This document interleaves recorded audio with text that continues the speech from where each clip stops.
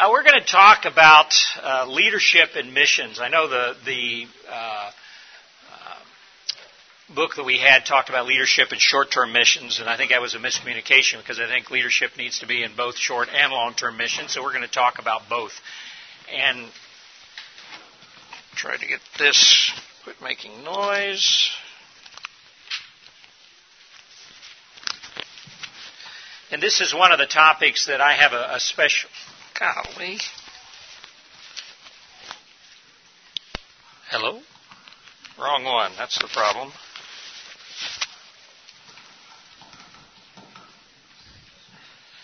I guess it makes noise when it's down on your leg, so... Kept wondering where that noise is coming from. And let's just dive right into it because we've got a lot of things we want to cover. Are these two men? There's two of them. They look a lot alike. Anybody know who those two people are? They were leaders. Yes, somebody said it. Well, we'll tell you in a second. They were the Mayo brothers. And very interesting guys in their leadership style. They went out in the middle of Minnesota, of all places. They created a lot of inventions in medicine. They were the ones that established residency programs. They're the ones that came up with the idea that we just pay physicians a salary, that we work as a group, that we have common medical records, things that we take for granted and think, wow, that's just normal, was revolutionary back in those days. And, created the Mayo Clinic, which is one of the most respected institutions in the world. And I think the thing I want to talk about is the difference that leadership can make in healthcare. When you talk about what are the blockages to mission success, and I thought we'd start with Little Worm since we just went from that topic in this room, small child with an intestinal blockage from roundworms.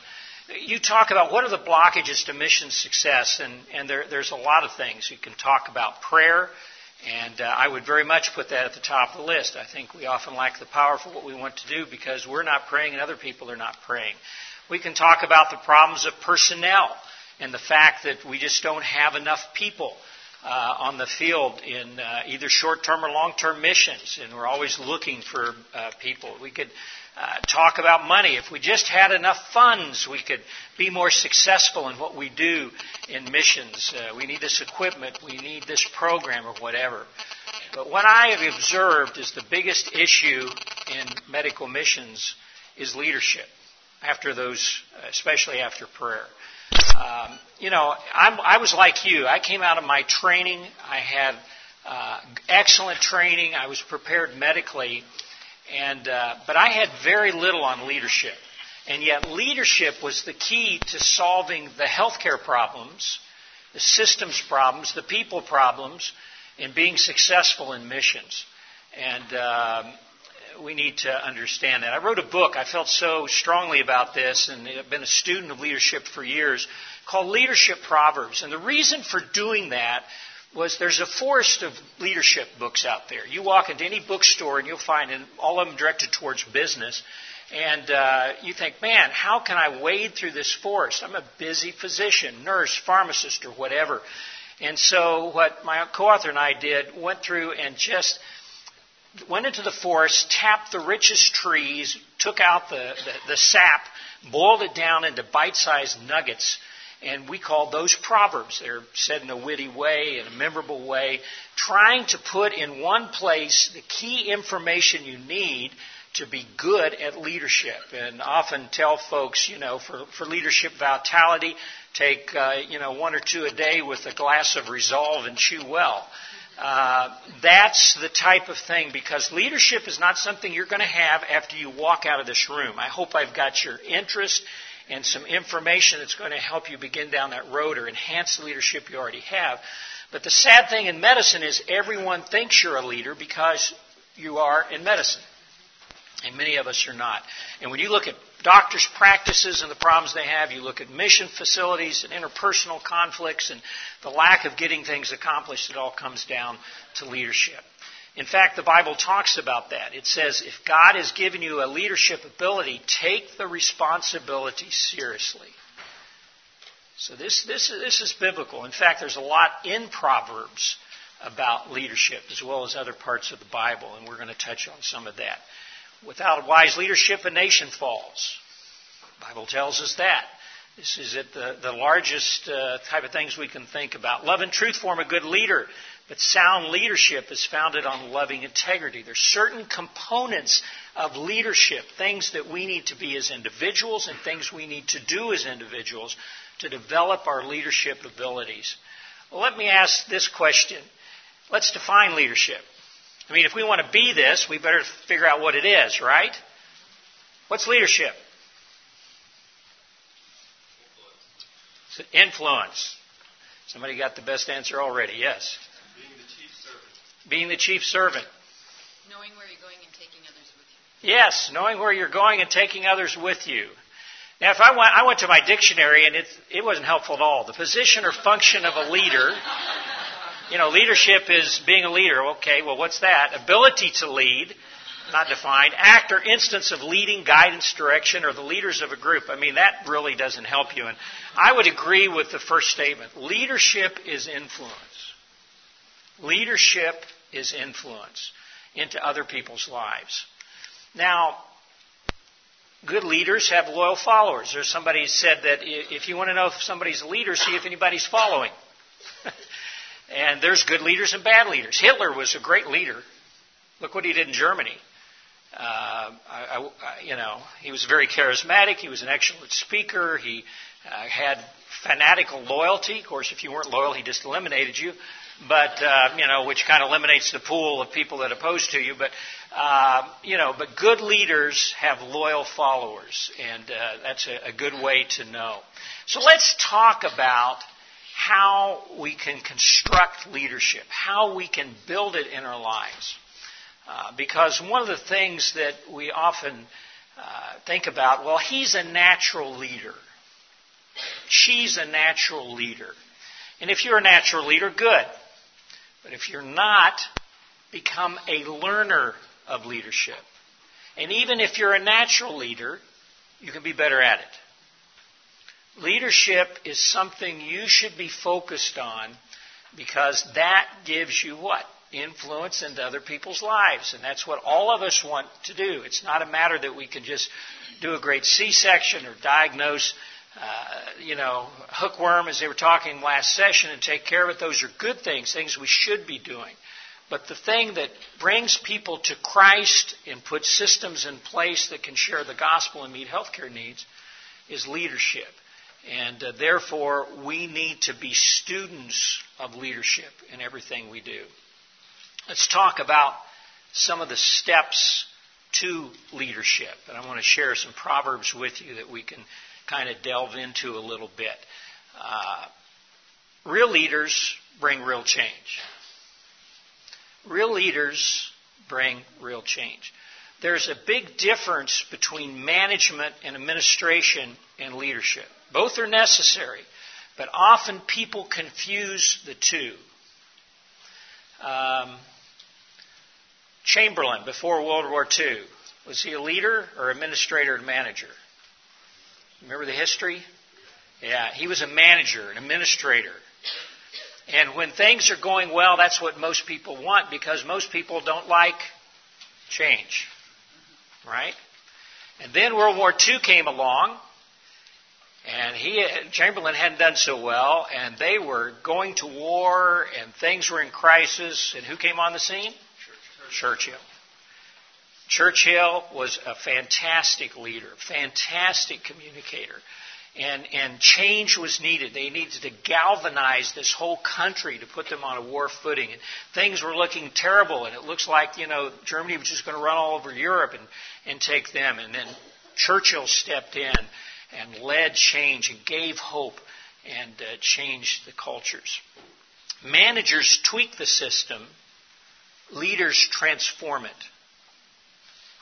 If you have something it's doing pretty well, we can make it a little bit better.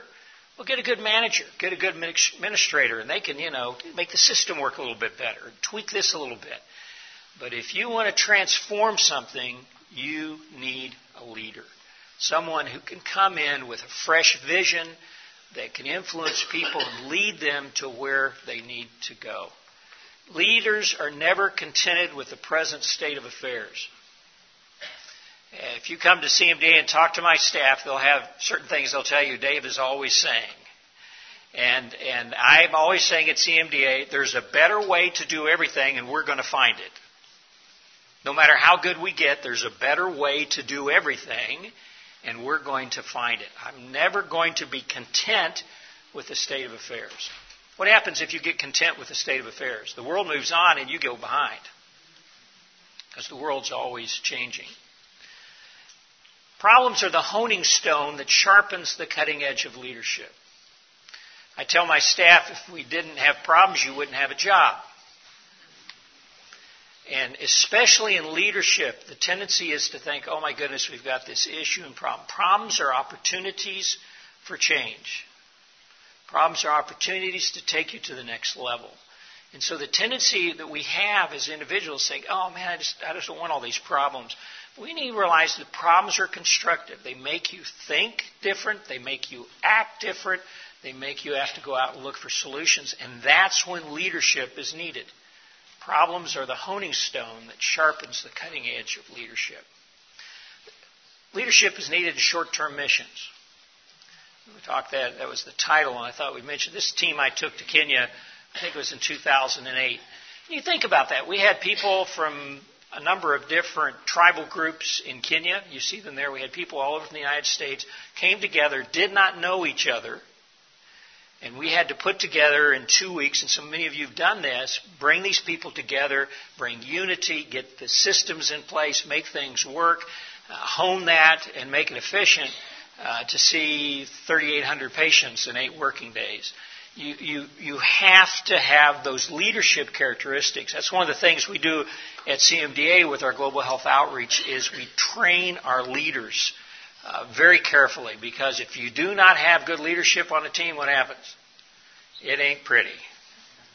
It is not pretty, because you're facing challenges, you're facing new culture, new language, people trying to work together, and leadership is the key in short-term missions to making this something that's going to be life-transforming for the people on that team. And it depends a lot on the quality of the leader. We see it in medicine as well. This is Dr. Ernie Sturry, who was my mentor. And Ernie was a fantastic natural leader, just charismatic, someone who people were drawn to, humble, but an age and a change. And I always think of this little 4-room stone block clinic. That's where he started there back in the 1950s, and that's what it is now. And it was leadership. It was leadership. It wasn't that somebody came and just dumped a bunch of money. A lot of that wasn't easy. It was difficult. There was issues. There were tribal conflicts. I remember up at one of these little houses up in this area during tribal conflict that Ernie had to stand down the mob, a drunken mob that was going to kill some staff from a different tribe. He was a leader, and it's so important in missions. It's important in medicine. I remember when I first got to Tenwick, we had so many problems with preventable diseases. A child with marasmus and kwashiorkor and dehydration and vomiting and just plain old scabies. You ever seen a child die of scabies? You think, oh, it's just a skin rash. Yeah, you get it bad enough and they get secondary infection, get septic and die. I saw kids die of something that you can cure. And how do you solve this problem with 300,000 people without newspapers, without radio, and this is our catchment area. And how do you organize and motivate and mobilize people to practice healthcare in their own homes better? And how do you come up with innovative solutions? I know with this problem, we use Tetmasol soap, a sulfur-based soap. People couldn't afford it. That wasn't going to be the solution for 300,000 people. And finally, we figured out you could take the local laundry detergent and a corn cob, make a slurry and scrub yourself with it and kill the scabies mite. Everybody had the local laundry soap. And that's how we pretty well wiped out scabies in our area. Vitamin deficiencies. This is a lady, anybody know what that is? Got a little dementia.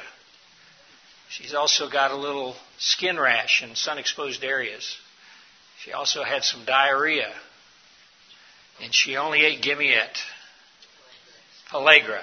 We got some old missionary hands here. They know this stuff. A lot of OB problems. All these type of things. And terrible burns and kids falling into fires and all this kind of stuff. And what was needed was leadership to organize, put together a community health program, motivate, mobilize people. I was back this summer, and there's over 1,000 of these community health workers. The diseases we used to deal with aren't even prevalent anymore because they've been wiped out. And it wasn't that we didn't have the knowledge to do it before. We did. What was needed was the leadership to make it happen. So leadership is critical in what we're trying to accomplish.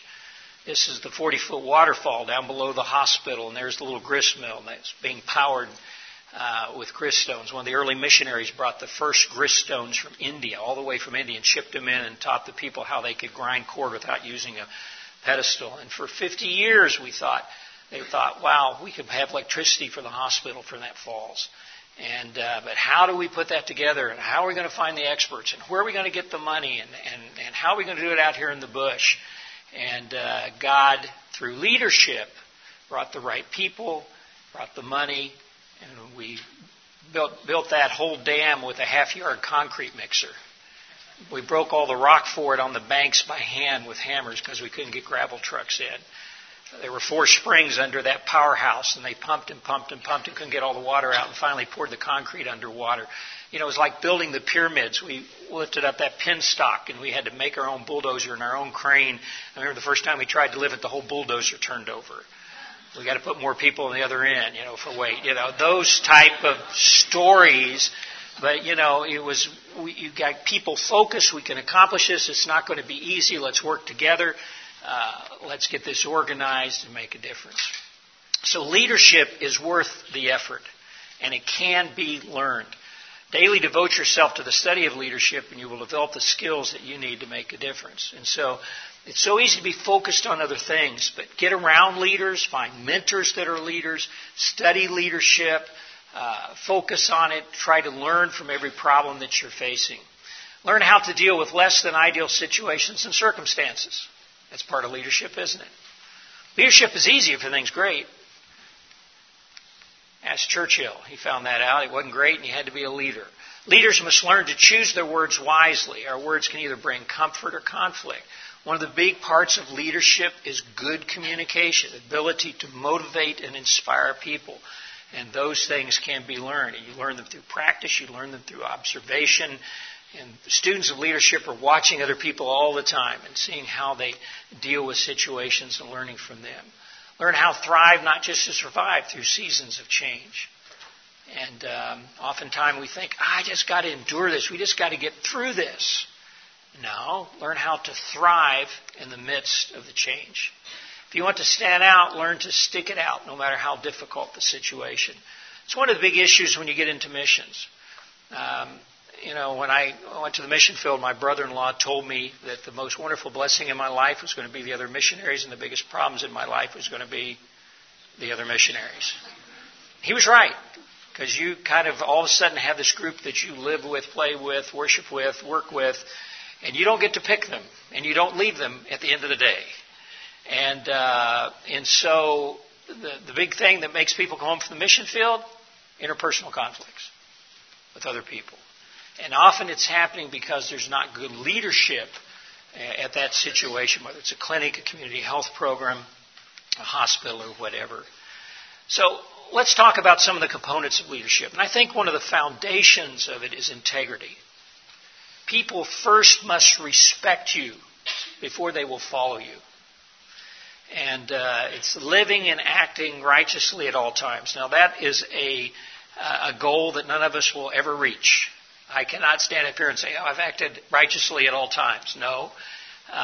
But it's the goal of where we're heading and what we're trying to do. Safeguard your integrity. Everything else is replaceable. We just saw that. Penn State, right? Sad, sad situation. And you wonder, what is really going on? But I mean, people who've been there for years and reputations and things have been tarnished because of one incident. And it can happen. We can go to church groups, mission groups, and see this type of thing happening where all of a sudden leaders who have been so dynamic and so influential, it's all destroyed in that much time. It takes a lifetime to build a reputation of integrity and a moment to lose it. A moment to lose it. That's why it's so important when you say safeguard. It's not only you safeguarding it and asking God to safeguard it, but have other people praying for you. I have people that pray for me about my integrity. And I'm so glad they do. Guard David. David's in an influential position. It would be devastating if his integrity was compromised in the lives of other people. And so we're praying for him, that God will put his angels around him. And if you're in leadership or aspire for it, get people praying for you. Imitate a leader whose focus is on their integrity and not their image. Image-driven leadership is very dangerous. You know any leaders like that? I know some. And you get to them and you get close to them and you find out it's an image, it's not them. And some very prominent leaders that I've been next to in the background. And other leaders who have such humility, such stature, such integrity, you just want to be in their presence and bask in the glow of God in their life. And so don't make the mistake as you work towards leadership is that I have to have an image. I have to project. No. If you go that direction, ultimately it will catch up with you. The best way to know real leaders is get close to the people that are closest to them and see what they really think of them.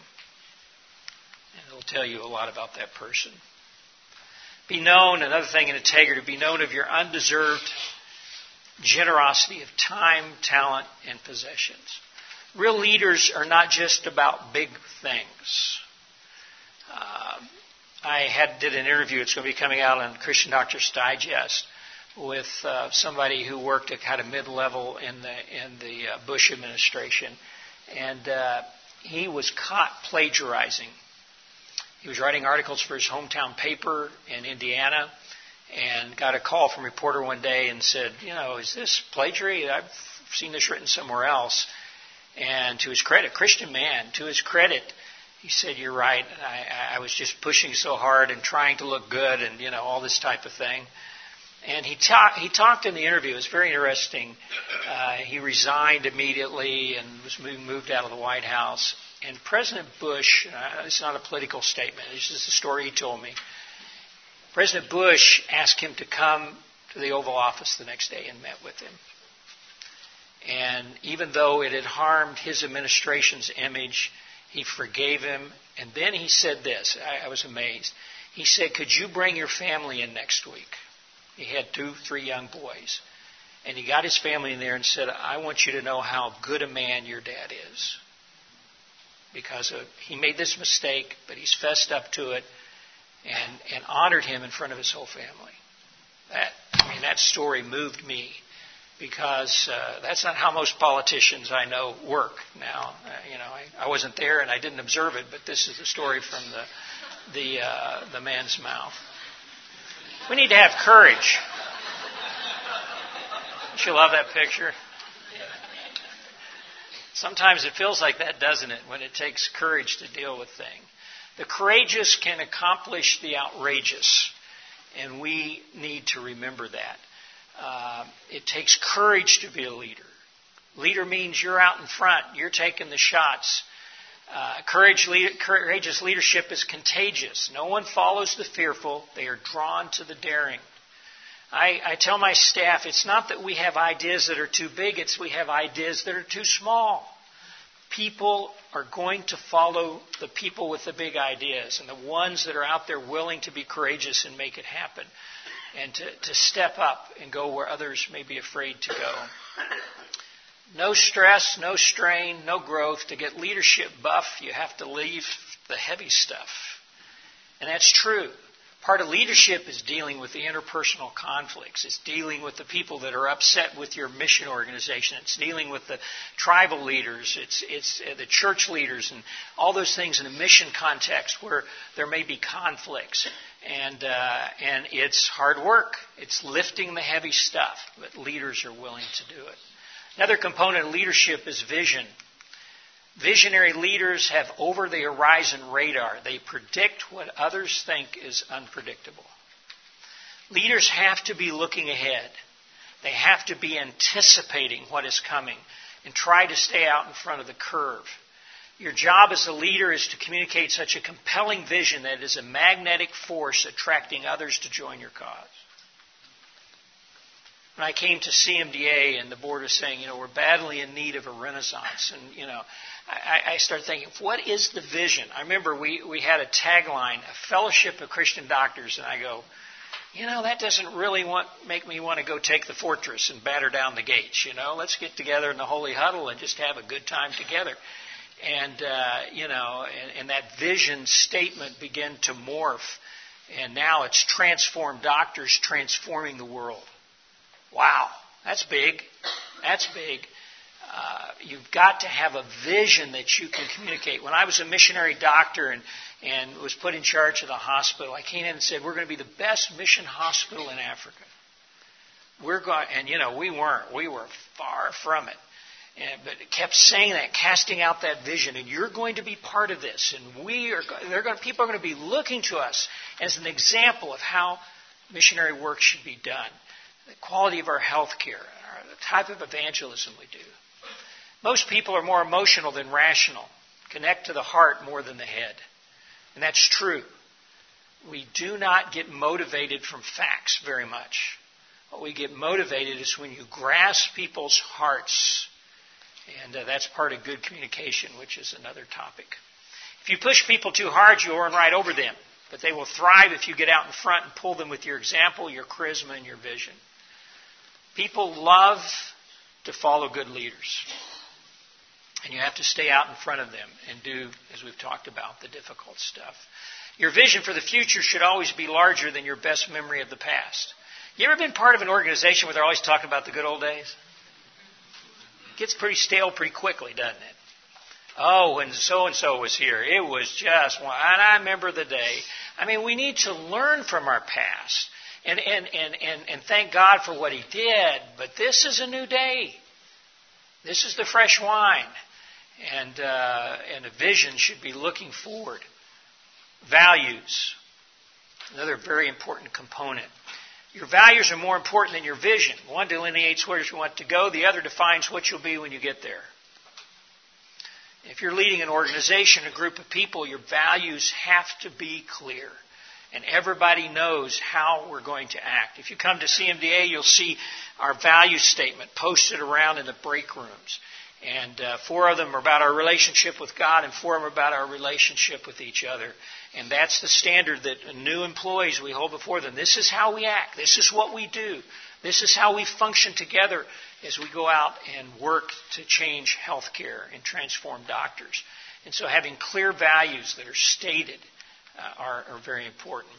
Form and finalize your core leadership values in advance so there'll be no chance you'll rationalize or compromise your stance in a moment of weakness or stress.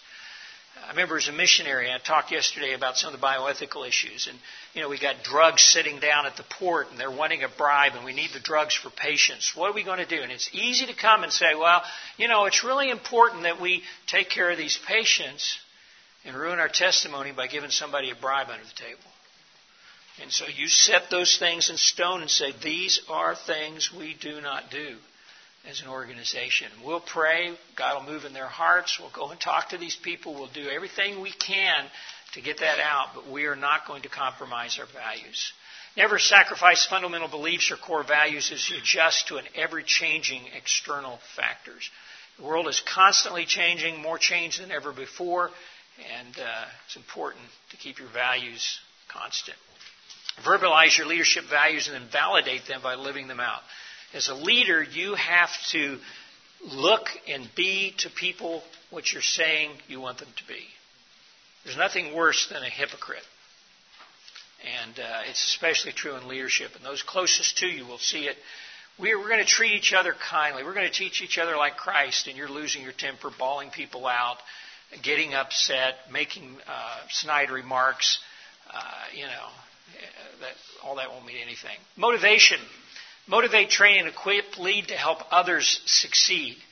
Reinforce each team member's identity and uniqueness, knowing you are significant. Knowing that you are significant motivates extraordinary performance. When you think about leaders and good Christian leaders, you need to realize in your leadership position, in missions or wherever it may be, that God has entrusted to you a group of people that you're going to have enormous influence over because you're going to spend most of your time with them. Every working day you're with these people.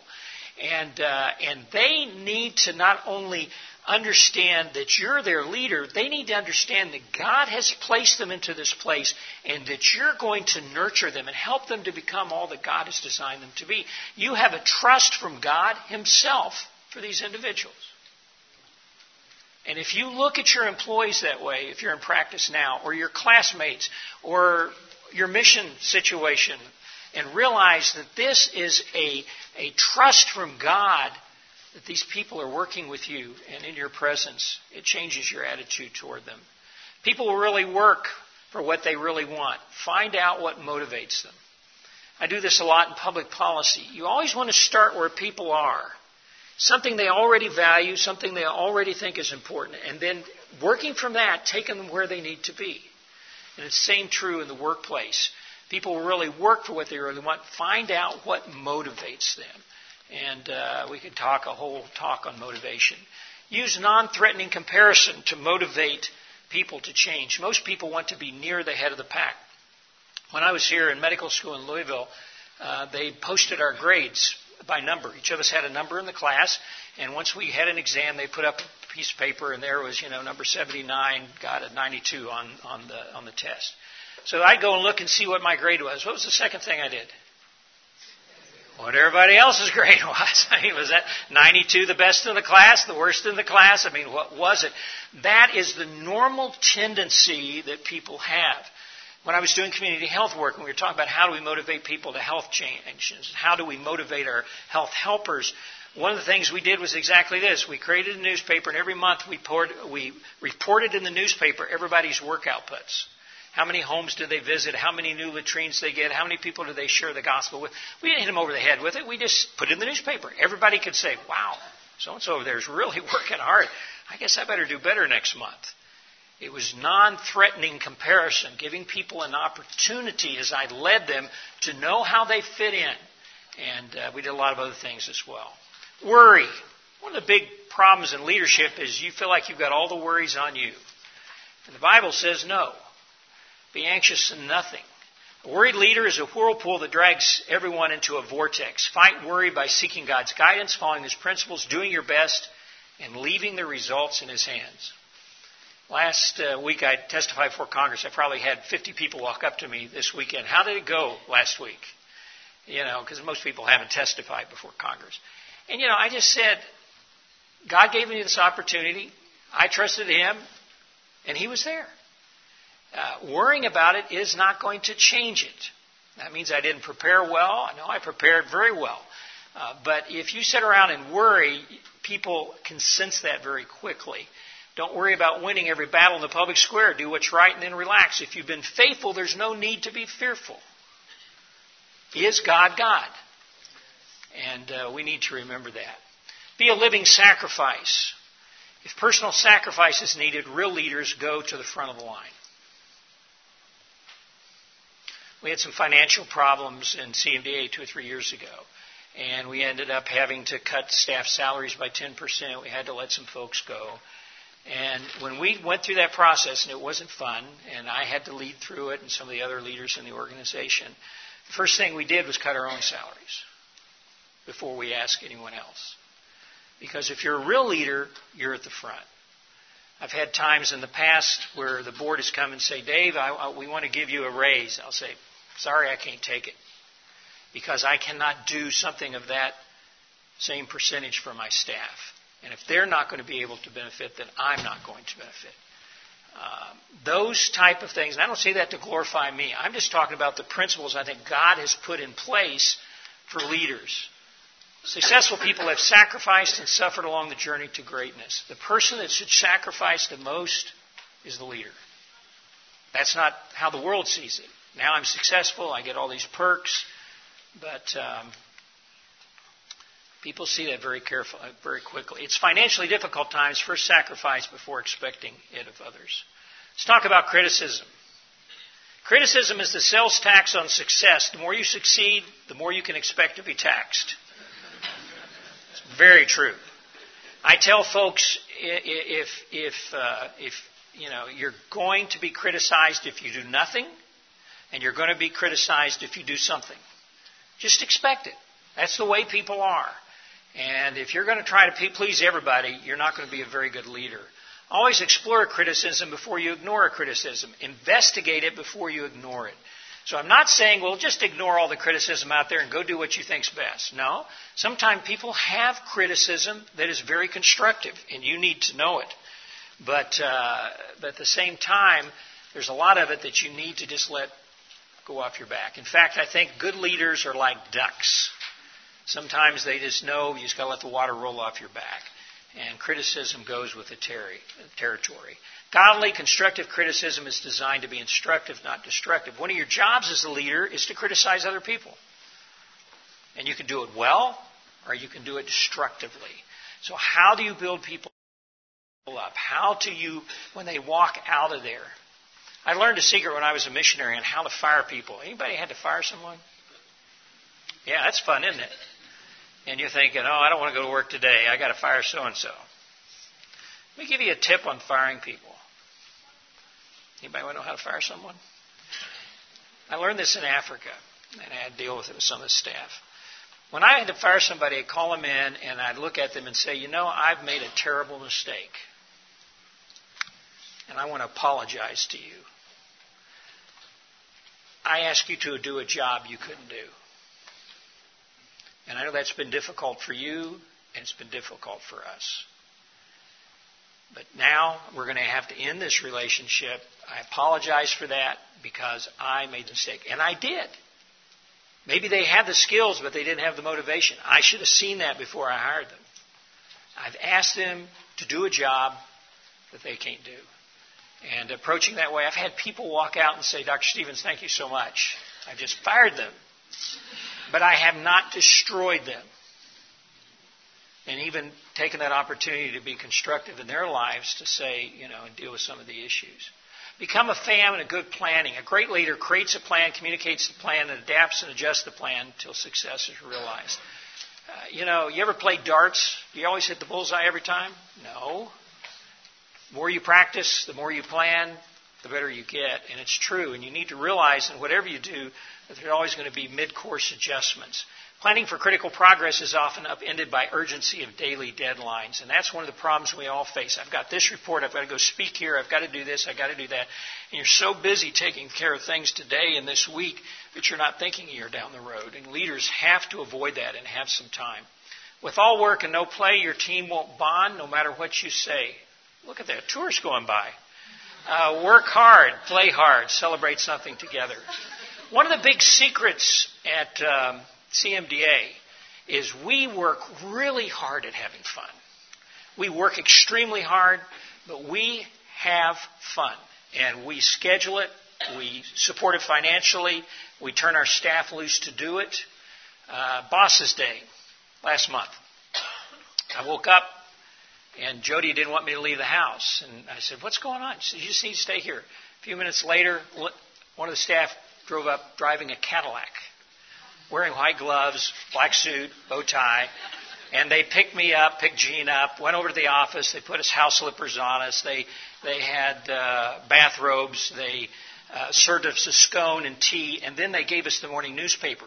The morning newspaper was one that they'd gone down to the newspaper office and had printed, and all the articles on the front and back page were about us. And that was just the beginning of the day. Last year, they did the 9 to 5 thing, and the day ended up us being kidnapped, blindfolded, tied in Ethernet cords, and stopped by the police going down the highway. we go wild having fun because we work so extremely hard. It builds community. It builds family. I'm often in the middle of it. I'm often the object of it. And that's good. That's the way it should be. You should be able to laugh at your boss and laugh at your leader and have fun with them. And we have legendary parties. We have this secret area on our website where we keep all the pictures from all the parties. I remember at Christmas we always play some sort of TV game, and we played Hollywood Squares one year, and they handed a bag to 9 people and asked them to leave, and you walked out, and in the bag was your costume. I came back in as Elvis with the cape, the whole bit, and you had to be in character. We did Hollywood Squares. It was just fun, things that people can enjoy. And not just let's get to the place, but how are we going to act as we get there? How are we going to have fun as we do it? If you let your staff laugh at you by being in the middle of the fun, they will follow you anywhere. No matter how successful you are, the only thing you will take to heaven with you are other people. And that's an important thing to remember, because you can get so focused as a leader in getting things done, accomplishing goals, that you forget the thing that really matters is the people you're influencing. If you get too busy as a leader to be a godly influence into your staff and into those that you're ministering to's lives, you're failing as a leader. If you don't read, you're unlikely to succeed. You're either getting smarter or you're getting dumber. And that's very true in this world. I was thinking back as I was putting this together. I got my ham radio license because we needed a better way to communicate back to the States when I went to the mission field. Language study. I wrote my first grant proposal during language school because they had a need. I'd never done it before in my life. We got a $150,000 grant from a 2-page letter I wrote. I knew nothing about writing grants. And I remember thinking afterwards, this has got to be easier than deputation. And that's how we began to fund a lot of the hospital grant proposals and brought the first computers in and learned about them. I learned how to do programming so we could actually calculate our bills at the hospital and keep our inventory and things back in the 80s that weren't done. I learned to drive a bulldozer when we were building the hydroelectric plant and unloading pin stocks and stuff. Because some of the construction guys were gone, or governance administration. All these things, you have to learn when you get to the mission field. Lots of medicine and things I'd never seen. A leech on the eyeball. I didn't cover that in ophthalmology. I didn't know how to handle that. And some of the stuff we were doing in OB and a lot of orthopedics and community health and all sorts of things. And you got to remember this. If you can't do something superbly, do it unremarkably till you get better at it. Experts were not born that way. Okay? We have this tendency to think, I can't do that, I don't know anything about it. Well, in a mission situation, often you're the only one that can learn about it. So as a leader, you have to get in there and learn what needs to be learned. Productive leaders grow on purpose, making growth a matter of choice, not a matter of chance. Leaders are never contented with the present state of affairs. We've talked about that. Then find a mentor. You want to find godly leaders that you can model yourself after. No internship or residency will prepare you for the mission field. You need to spend time with role models. More is caught than taught. And you learn and apply and fail and succeed. And Ernie was my mentor. I've talked about him many times. But mentoring takes no great skill. It just takes multiple moments of spending time together. It's letting people see and live with you. And then develop leaders. It is the only legacy that will outlive you. Reproduction provides the greatest satisfaction. I was back to Tenwick this summer, and some of the guys that I mentored in community health work, and now they're, one of them's a district leader in the church, and others a chief in his community. Just seeing how the leadership that we taught has now made them leaders on themselves. And we'll finish with this. Leadership. Know where you want to go. Figure out how to get there. Take others with you. I encourage you to pursue leadership because that's how God wants to use you. Questions, comments? We've got a few minutes. Could you make some comment about your testimony before Congress? Yes, testimony before Congress. Testimony before Congress is a lot of political theater, and you come in and there's 5-minute presentations from each of the people giving testimony. Then there's the cross-examination. The majority party starts, they have 5 minutes, and then they go to the senior person on the minority party, and they go back and forth. And for 2 hours, you're cross-examined. and ask questions, and some of it gets pretty ridiculous. Some of the people on the other side would say, Dr. Stevens, answer this question. Now, just say yes or no. We don't want you nothing but yes or no. And then they try to trap you with some questions. So that kind of stuff's going on. But you had an opportunity. The big thing that happened there on conscience rights, which is very concerning to me, they said organizations do not have conscience. You know what I responded? I said, yes, and we have good examples of that when they don't. It's called Enron. The Democratic Party has values. The Republican Party has values. Organizations have values. And if we don't have conscience in our organizations, this is going to be a very scary place to live. So, yeah, God was helpful. For those of you who were praying for me last week, I sure appreciate it. Any other questions or comments? Yes, back here. Not directly relating with leadership, but authority. You're probably aware that there's a lot of research that says people who rise to positions of authority are often for reasons that have nothing to do with their abilities. It's looks, height, charisma, narcissism traits, psychopathic and sociopathic traits. Are you speaking personally to me, or?